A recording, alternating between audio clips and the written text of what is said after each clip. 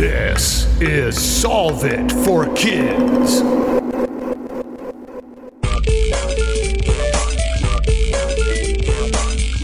Hello, my amazing and curious friends. My name is Jennifer, the Dean of all things STEM and STEAM, and this is Solve It for Kids, the podcast that gives kids and families a peek inside the real world of scientists, engineers, and experts as they solve problems in their jobs using creativity, cooperation, and critical thinking.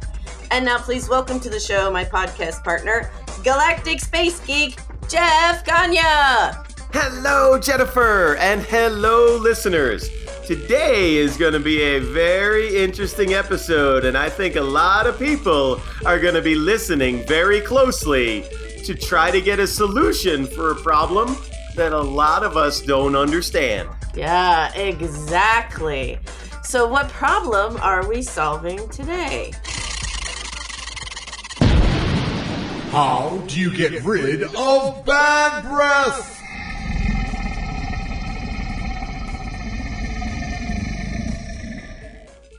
How do you get rid of bad breath?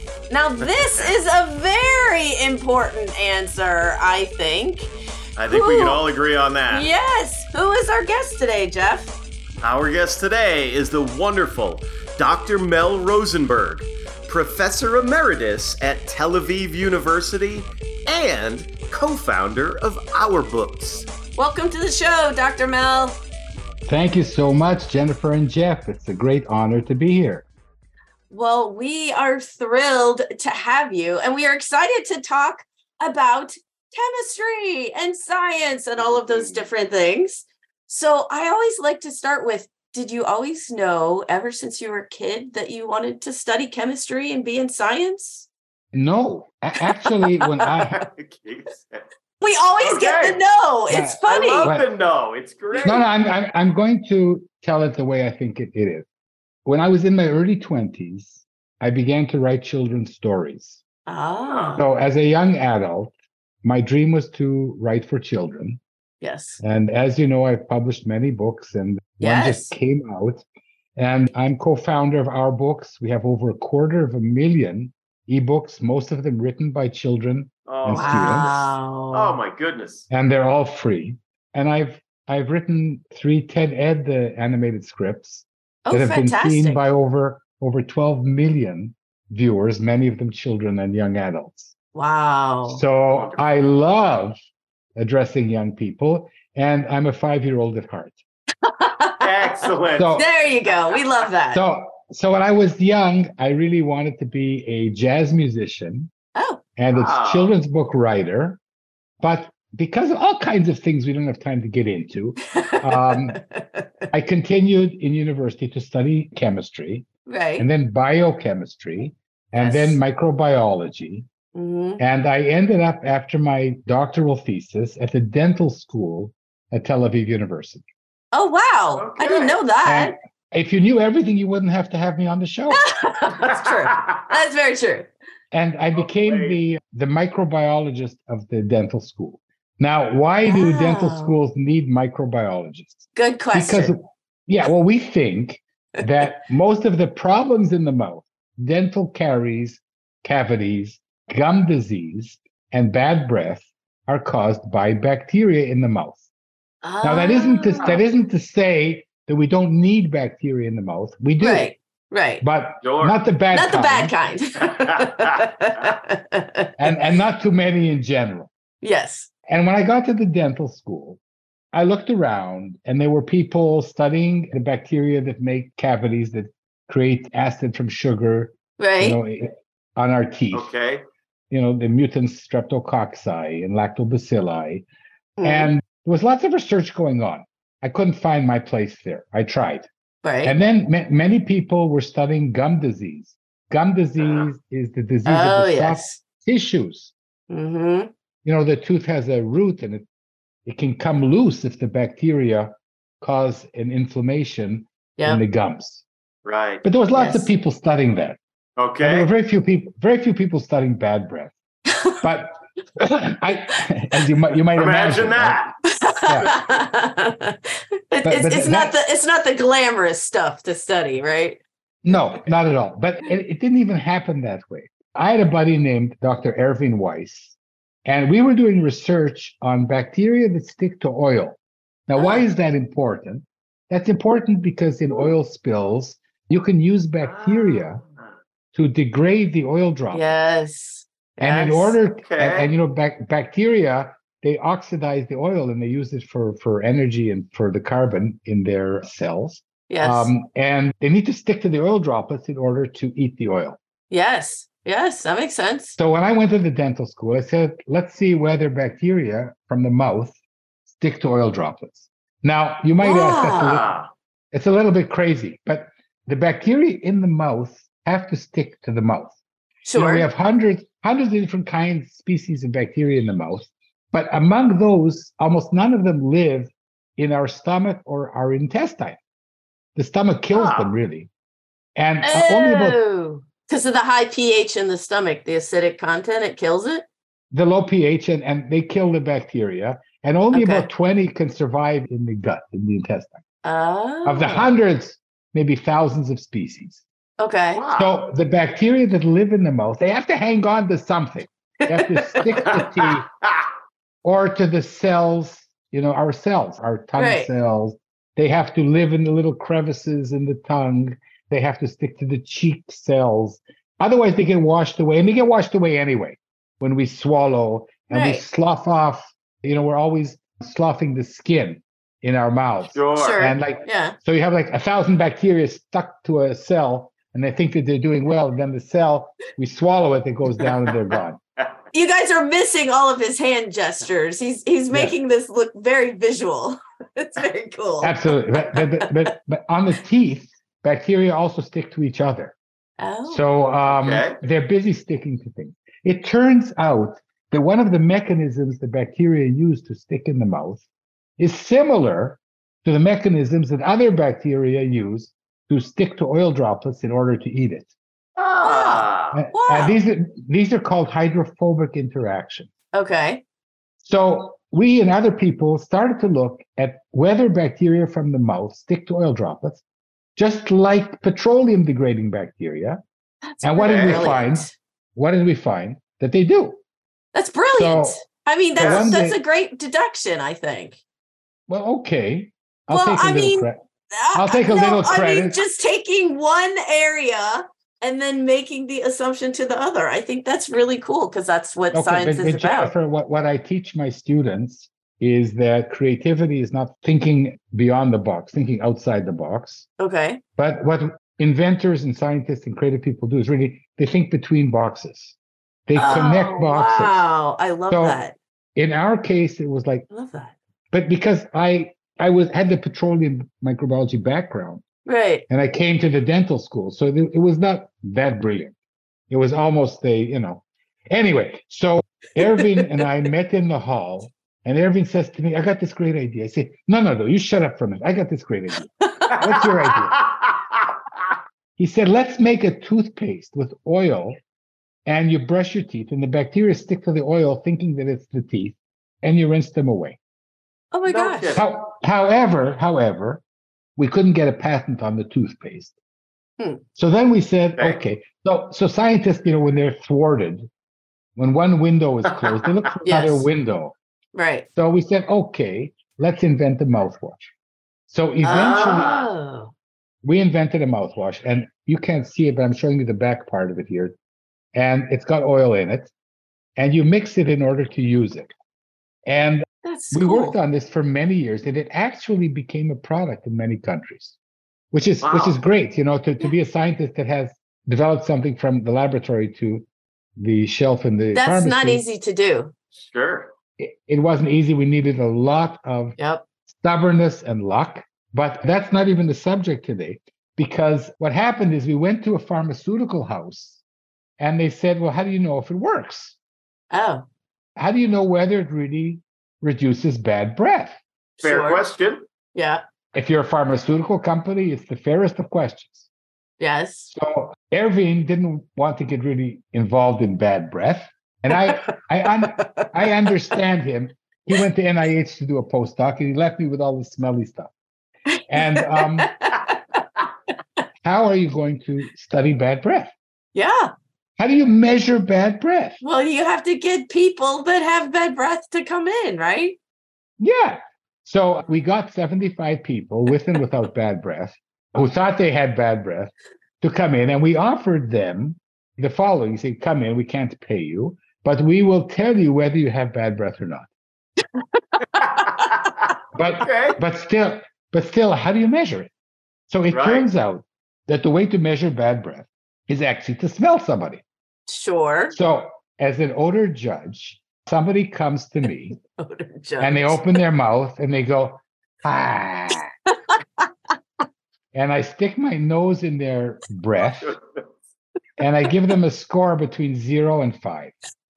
0 is I can't smell anything or I have a bad cold. And the 5 is the kind of bad breath that you want to die afterwards.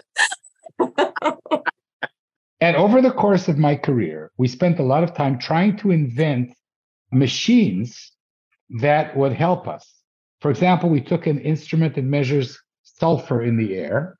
Okay. And one of the molecules, or several molecules that we associate with bad breath, contain sulfur, just like the rotten smell of eggs, which is also created by bacteria. Right. So we developed applications of instruments that were used for other methods, for other reasons, like for monitoring air in the environment. Right. And we showed that they could pick up small amounts of sulfur from people's mouths. Wow. And that helped us a lot because then we could use less odor judges and more machines. I love the odor judges. I love that. And I ended up smelling, I think, between 5,000 and 10,000 mouths. Oh my goodness. And because then people wanted us to smell their armpits. Oh, okay. Kids, don't ever let anyone tell you science isn't glamorous. That's correct. So I smelled a few hundred armpits. We developed a soap. We smelled several hundred shoes. We developed a shoe spray. So did all of the products contain oil? No. So the soap did contain something like oil, yes. Okay. And the shoe spray, it was just an upside down can. So that like the nozzle is at the bottom. So you stick it into the shoe and you go, and it sprays like upside down within the can. Oh, okay. Okay. And we sold a few thousand of those. And then somebody in Japan asked us to ship by air 10,000 bottles. Whoa. Yeah, but what happened during the airplane ride was that many of the bottles came loose. Jiggle, jiggle, jiggle. And a lot of the contents spilled out. They kind of popped open. Oh, no. They told me that the plane smelled of foot spray for years. Oh, my goodness. And we never got another order. So one of the lessons that I learned was if you're a scientist, be a scientist. Don't manufacture things. Leave the manufacturing to people who realize that when you have a can, and the can has like a closure. Right. The closure has to really seal well. Yes. Under conditions where it's bouncing around. And, in the airplane, the atmospheric conditions are different. Yes. Sure. There was more pressure inside the bottle than in the hold. Yes. So jiggle, jiggle, jiggle, less atmospheric pressure. Boom. Oh. So I had a up and down career as an inventor. We did invent a few things that became products, but the bad breath I found very intriguing because bad breath is a very human condition. Yes. Most people who have bad breath don't even know. Correct. And one of the first patients, and then so people started to come to see me because they'd gone to dentists and they'd gone to physicians and nobody could help them. And that was because bad breath is not exactly dental. It's not exactly medical. Yes. It's not exactly psychological. It's in between. Okay. Again, it's in between disciplines. So a dentist would send their patients to physicians.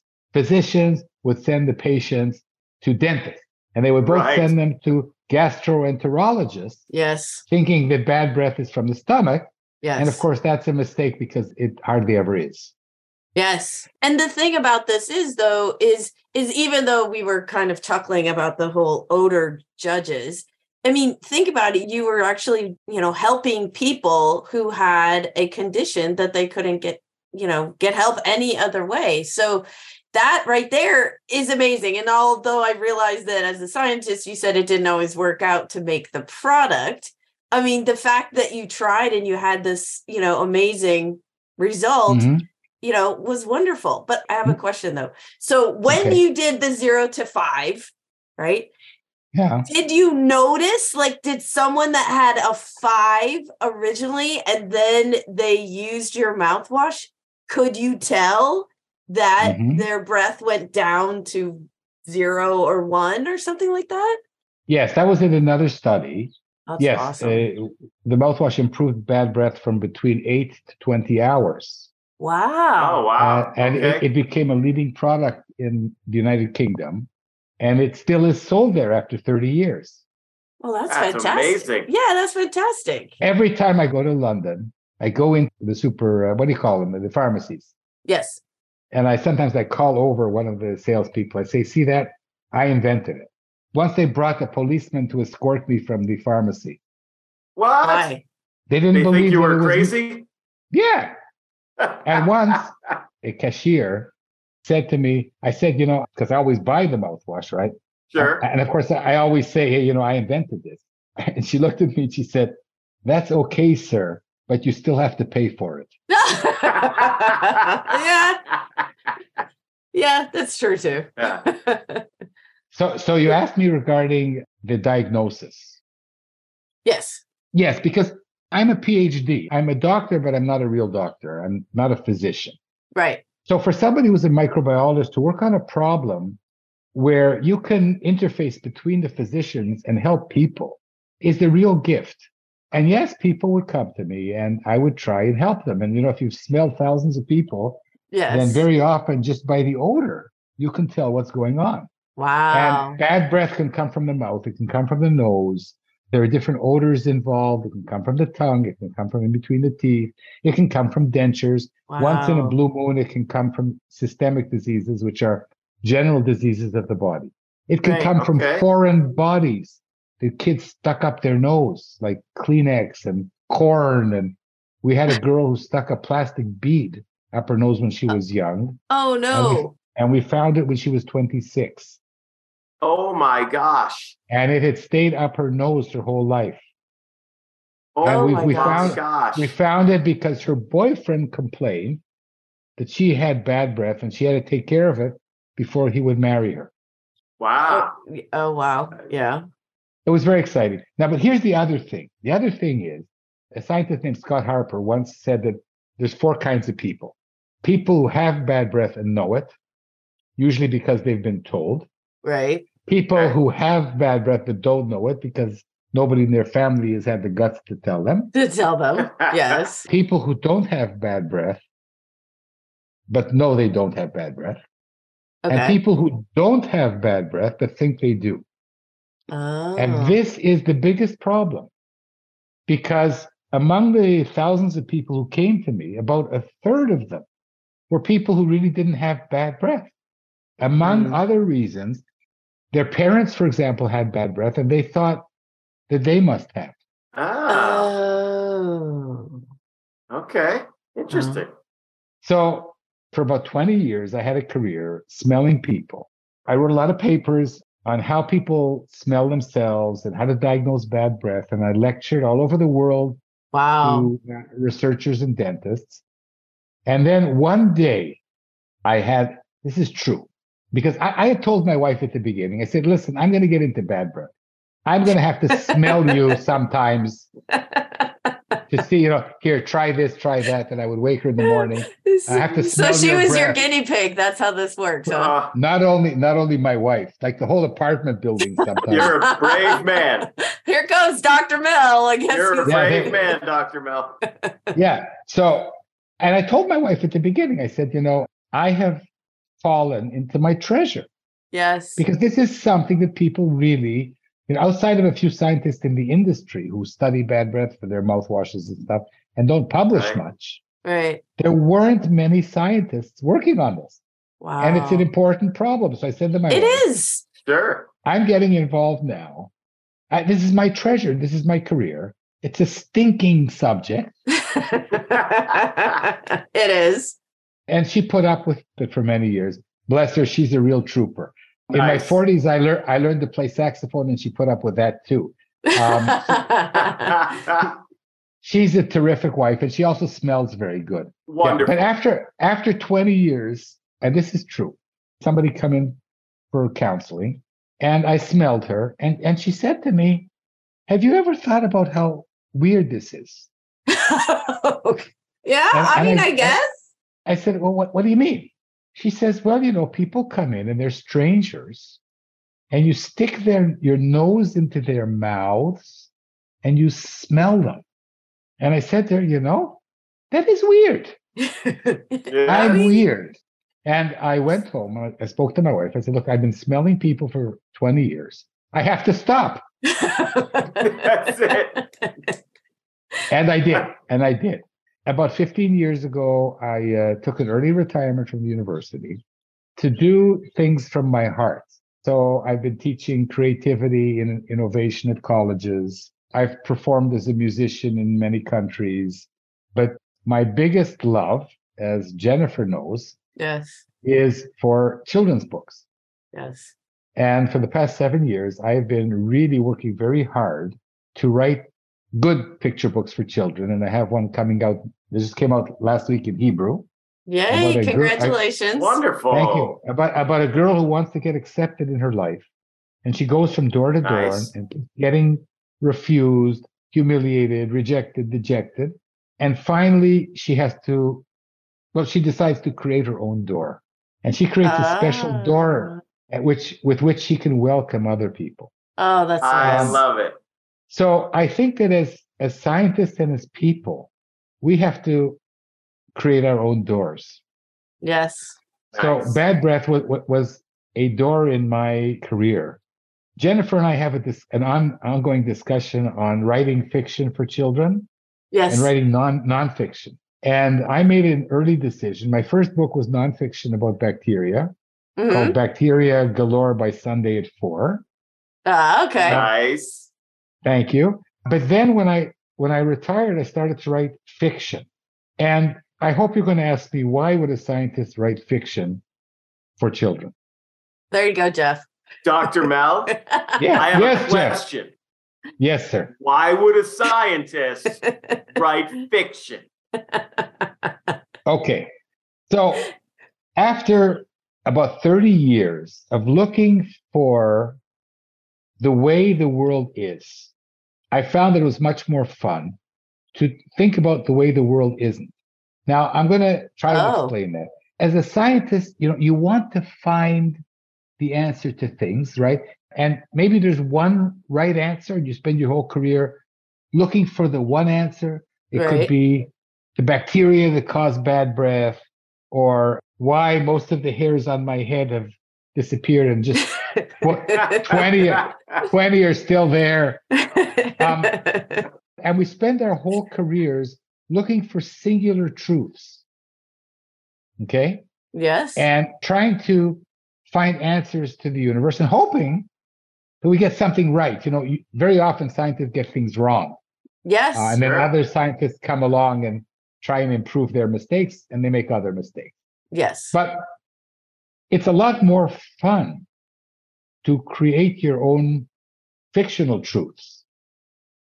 In other words, if I'm writing a story about a girl named Emily who goes from door to door, and it becomes a book, which it did. Right. It becomes real. So we talk about fiction, but actually, when you write fiction, you create a universe which exists in the story. Yes. Sure. And the imagination in a fiction story, I think, can help children develop the imagination that you need to have in order to be a really good scientist. That's what I think. intriguing. Like it. That's intriguing. Yeah. I like that. So, moving forward, are you going to expand that universe or create other universes with new fictions? That's a good question. Hey, thanks. You stumped him, Jeff. No, you did. Look, I'm going to say something that's really weird. It's easier to be a scientist than to write fiction for children. Oh, I believe that wholeheartedly. Because as Jennifer knows, as a writer for young children, and it doesn't matter whether it's fiction or nonfiction, 1 in several thousand manuscripts makes it to becoming a book. Yes. If you write a story and it doesn't become a book, then what is it?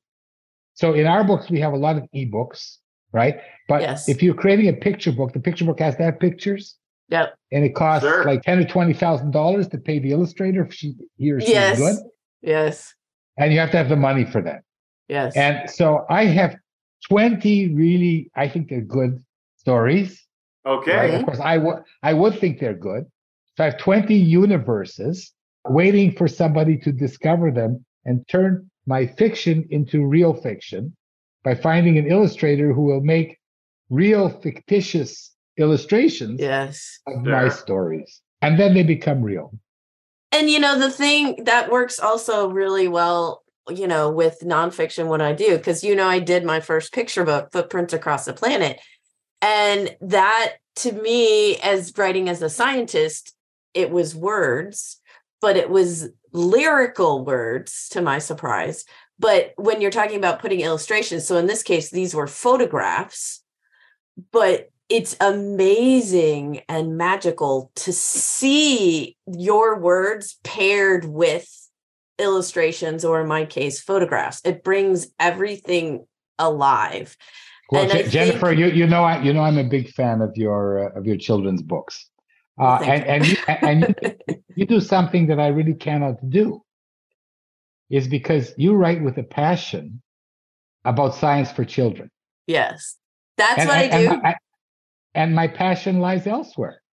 Right. My passion lies in goofy, wacky animals and characters that get lost and are challenged and want to be welcome and want to find themselves. And I look at your work and I'm in awe. Well, thank you. But we decided last week when I interviewed you that writing has to come from a passion. It does. It does.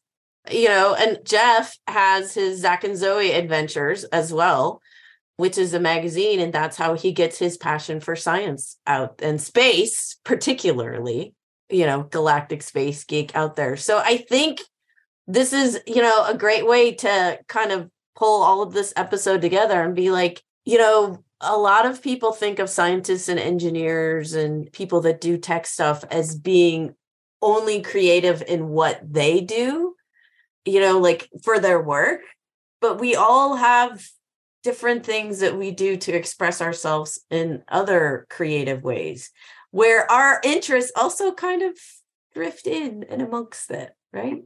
I think Dr. Mel said it perfectly earlier when he said that scientists think between boxes. I love that. I actually wrote that down right there. Very good. It's a good sentence. I've written a book about it. I'll send it to you. There you go. Wonderful. So we are at that point in our chat, though, where we ask our guests to give our listeners a challenge. I'm very curious to hear what your challenge will be, Dr. Mel. It can be about bad breath. It could be about being creative. What do you want us all to try? Oh, my goodness. What a challenge. Okay, so I'm going to change my challenge then. Sure. Okay. My challenge is now, how would you define a creative person? Ooh. Ah. And after you've finished writing adjectives, 10 adjectives, the kids know what adjectives are, right? Yes. Yes. Okay, because most adults don't. So after you've written 10 adjectives to describe creative people, who do you think are the creative people in this world? Ooh. I love that. I like that. This is going to make people think. There you go. Well, and perhaps look at others differently, right? Instead of putting them into a box, think between the boxes. I love that. Absolutely. Well, Dr. Mel, thank you so much. This has been fantastic. Thank you so much for being on Solve It for Kids. And I love what you guys are doing, and it's a real joy. And thank you so much. Well, I definitely learned a ton from Dr. Mel and had no idea that there were that many different causes of the problem of bad breath. Yes. But I love the way Dr. Mel's mind works when he said scientists think between boxes and then they make connections between those boxes, and how he shifted the conversation from bad breath and that stinky conversation into his challenge of how would you define a creative person and who are the creative people in this world? What a brilliant way of thinking. And I really hope it has opened some of our listeners' minds the way it has mine during this episode.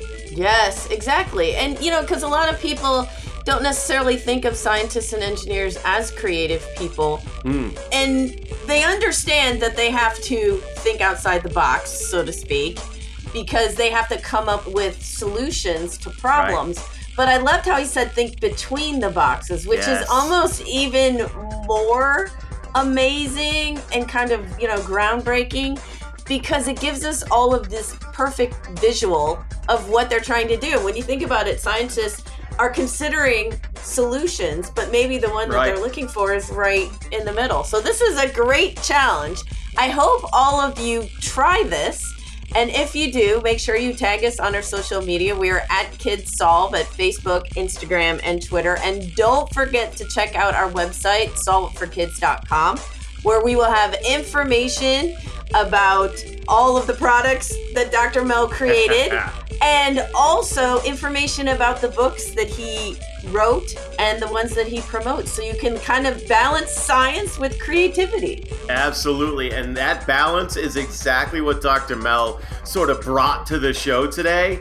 And I know whether we've got adult listeners or all of you young listeners, a lot of us are thinking about something that needs a solution that's in between those boxes. So hopefully today sparked that creativity to find that solution. Until next time, you'll hear Jen and Jeff on Solve It for Kids.